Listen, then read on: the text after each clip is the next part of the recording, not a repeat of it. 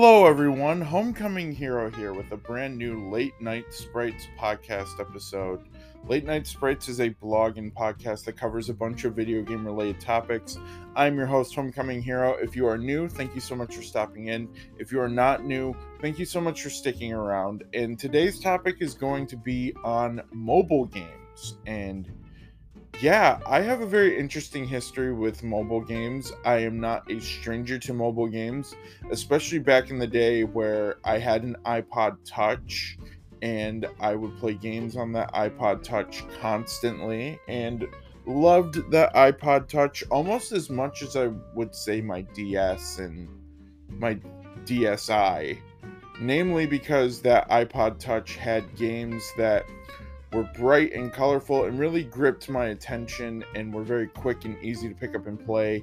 And that didn't mean that I had to bring my DS out with me to play games. And so from then on, I played games on that. I played games on my phone, and I've played games on my parents' iPad and then my tablet that I have. So me and mobile games have a small history. I wouldn't say that they are essential to me or even essential to my gaming narrative because I'm very infrequent with them. I don't pick up a mobile game every single day. Well, we'll get to that later.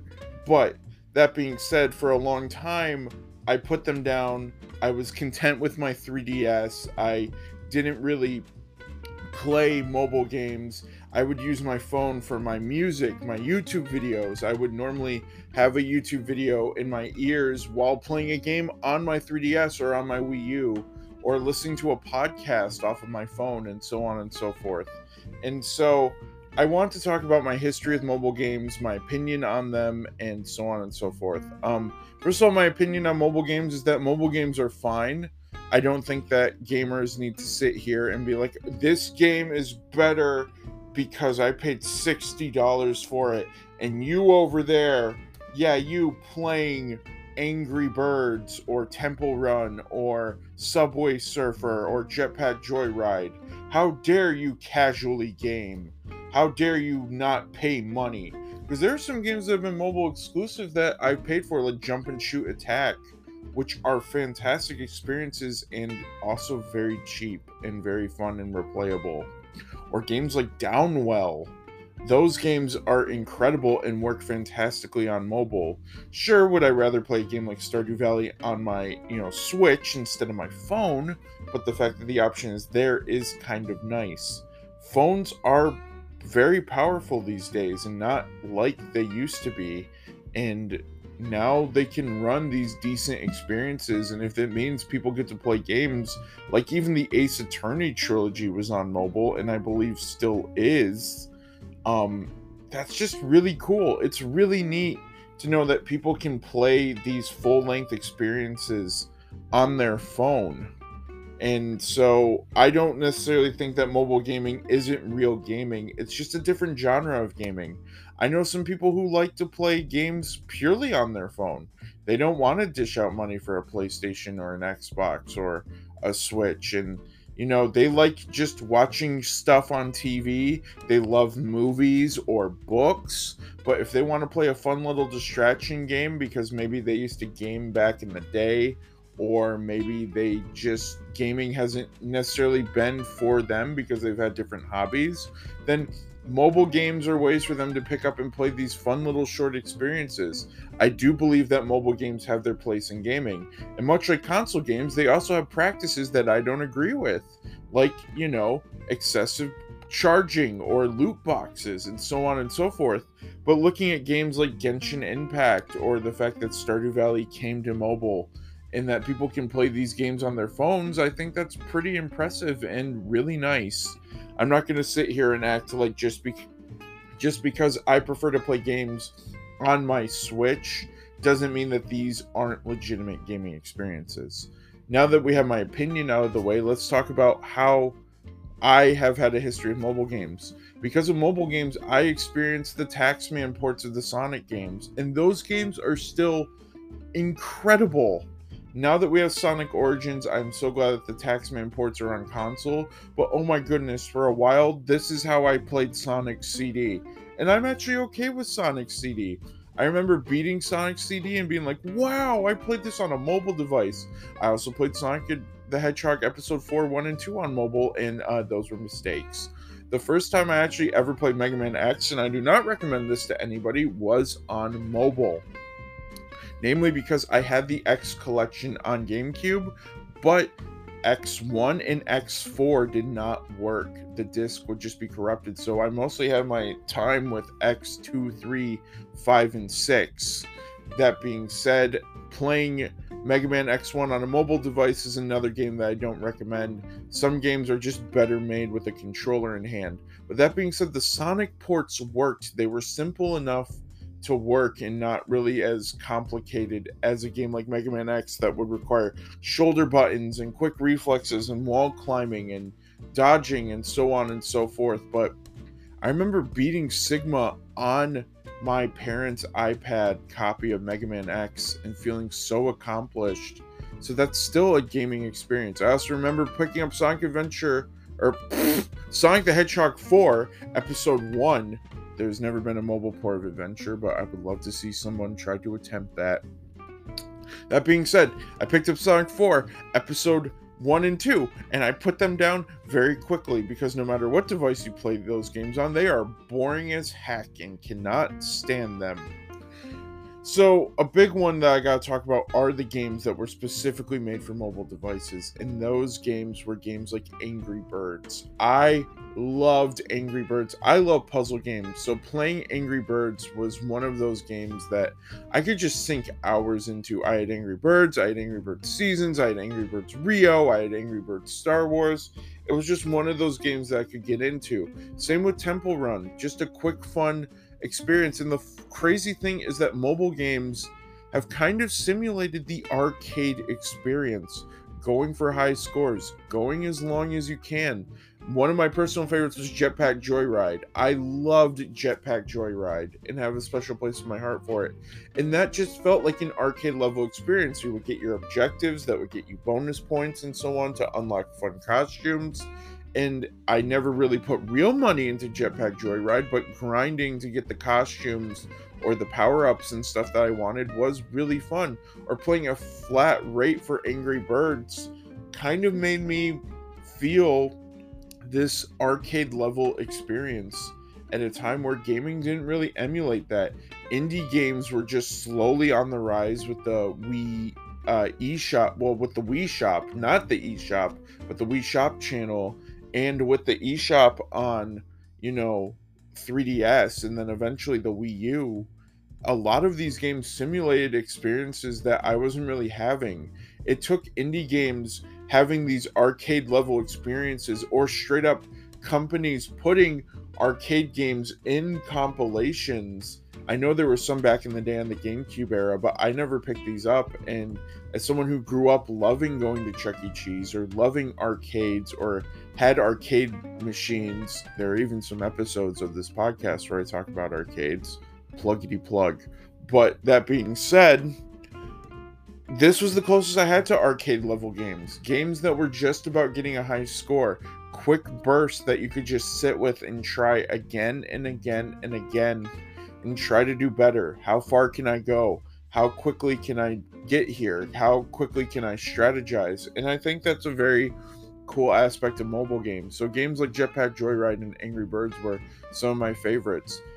Then I would get some games on my phone, and I would love a good Match 3 puzzle game. What one? There were like 800, and I don't remember that many of them. I forgot what Match 3 puzzle game I played, but I remember playing a lot of it back in the day.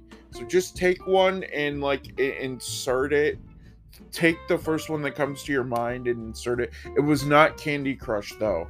This isn't a denial. I have never played Candy Crush, but I'm A-okay with that. That being said, Candy Crush is also a legitimate game. Although, I believe EA owns Candy Crush, and I'm just like, where's Peggle?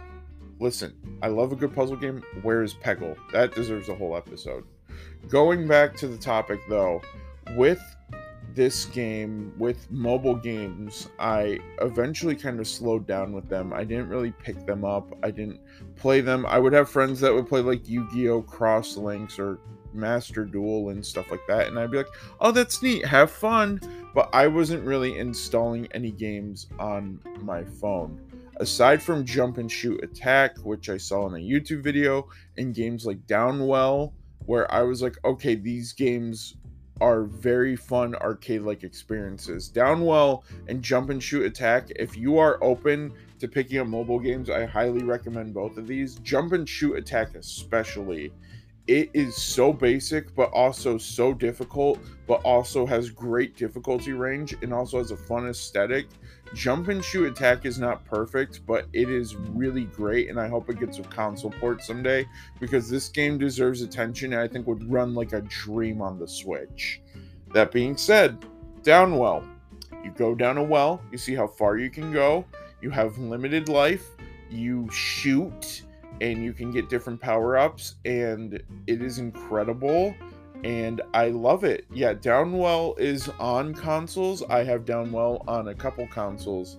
But that being said, it's even structured like a mobile game. Like, when you play it on other consoles, the borders are incredibly thick, and they're flipped vertically. It looks like you are playing on a phone screen blown up with borders, and I found that very interesting. This game is kind of made for phones. Like, it just fits perfectly onto a phone screen, and it just works. But it plays well on other consoles. You'll just notice these giant borders. But these two games kind of piqued my interest to get back into mobile games, and I haven't played a lot of them, but I was like, okay, these are nice, these are fine. Then a mobile game came, one that is nothing short of phenomenal, one that combined my childhood love of Yu-Gi-Oh!, my love of card games, my love of RNG, and my love of superheroes into one game. You've probably heard of it, you've probably seen advertisements, and now you're going to hear another. I gotta talk about Marvel Snap. Marvel Snap is incredible. It's easy to learn, hard to master. There are dozens of strategies to do. There are dozens of ways to build decks. There are so many cards that you can build decks with. There are so many fun combinations. There are so many ways that you can pull off cool strategies. And there are so many ways to combat other decks. This game is way deeper than it needs to be. They keep adding cards. They added PvP. So now me and my friends are testing decks and we're fighting each other. And this game is just phenomenal. Oh my gosh, sure, the music is kind of but I don't care, because I just put on Yu-Gi-Oh! Music and then I fight people. And oh my gosh, the game is great. And then the variance and the fact that you don't even have to put in a cent to play this game. You don't even have to put in $1. You can literally just play this game and get cards. But then there's a season pass that actually is well modeled and gives you great cards and great variants, and also you like earn your money back. So this is like a battle pass done well. This is a battle pass that I actually invest in knowing that I'm gonna get my money's worth in this incredible game. But you can play the game and do quests even without it. That's the great thing. You can earn EXP and credits to level up your cards and gold to get variants so you can fight people online. Do I put money in the game? Yes, sometimes I do. But the fact that it's not a gacha element and you always know what you are paying for is still the coolest thing. You are mostly buying variants or fancy cards or card packs, or maybe buying something that will get you collector tokens to buy more cards. You know what? I need to talk about Marvel Snap more. I need to just talk about how much I love this mobile game. This is a mobile game that I actively play every night because I sit with my friends and it is so easy to boot up. When I'm too exhausted to pick up a controller and play River City Girls 2 or play Fire Emblem Engage, Marvel Snap is there. Marvel Snap is just the game. It is so good. I love it. There's so many things to gush about it. So if you head over to latenightsprites.blogspot.com, my newest post is going to be Marvel Snap. At this time of this recording, I haven't written it yet, but I'm going to get to writing that, and we're going to talk about how awesome Marvel Snap is. But if you want to hear more, there are tons of podcast episodes that you can listen to, from reviews to old news reactions to my thoughts and opinions and more. The show has been taking a different format lately, and I've been really enjoying making it again.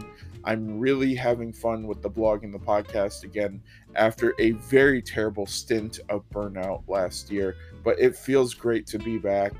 And if you want more, check out latenightsprites.blogspot.com, where I talk about all sorts of topics. That one is very reviewed centered, but there's a lot of great indie games from Dodgeball Academia to Wonderling that I believe deserve your attention, and those posts will tell you why. So do me a big favor, take care of yourself, take care of your mental health. I'm Homecoming Hero. I will be back again with another episode when I come up with a good idea, or just an idea that I'm passionate enough to talk about. That being said, this episode's over. I think I'm going to go play some more Marvel Snap. Take care.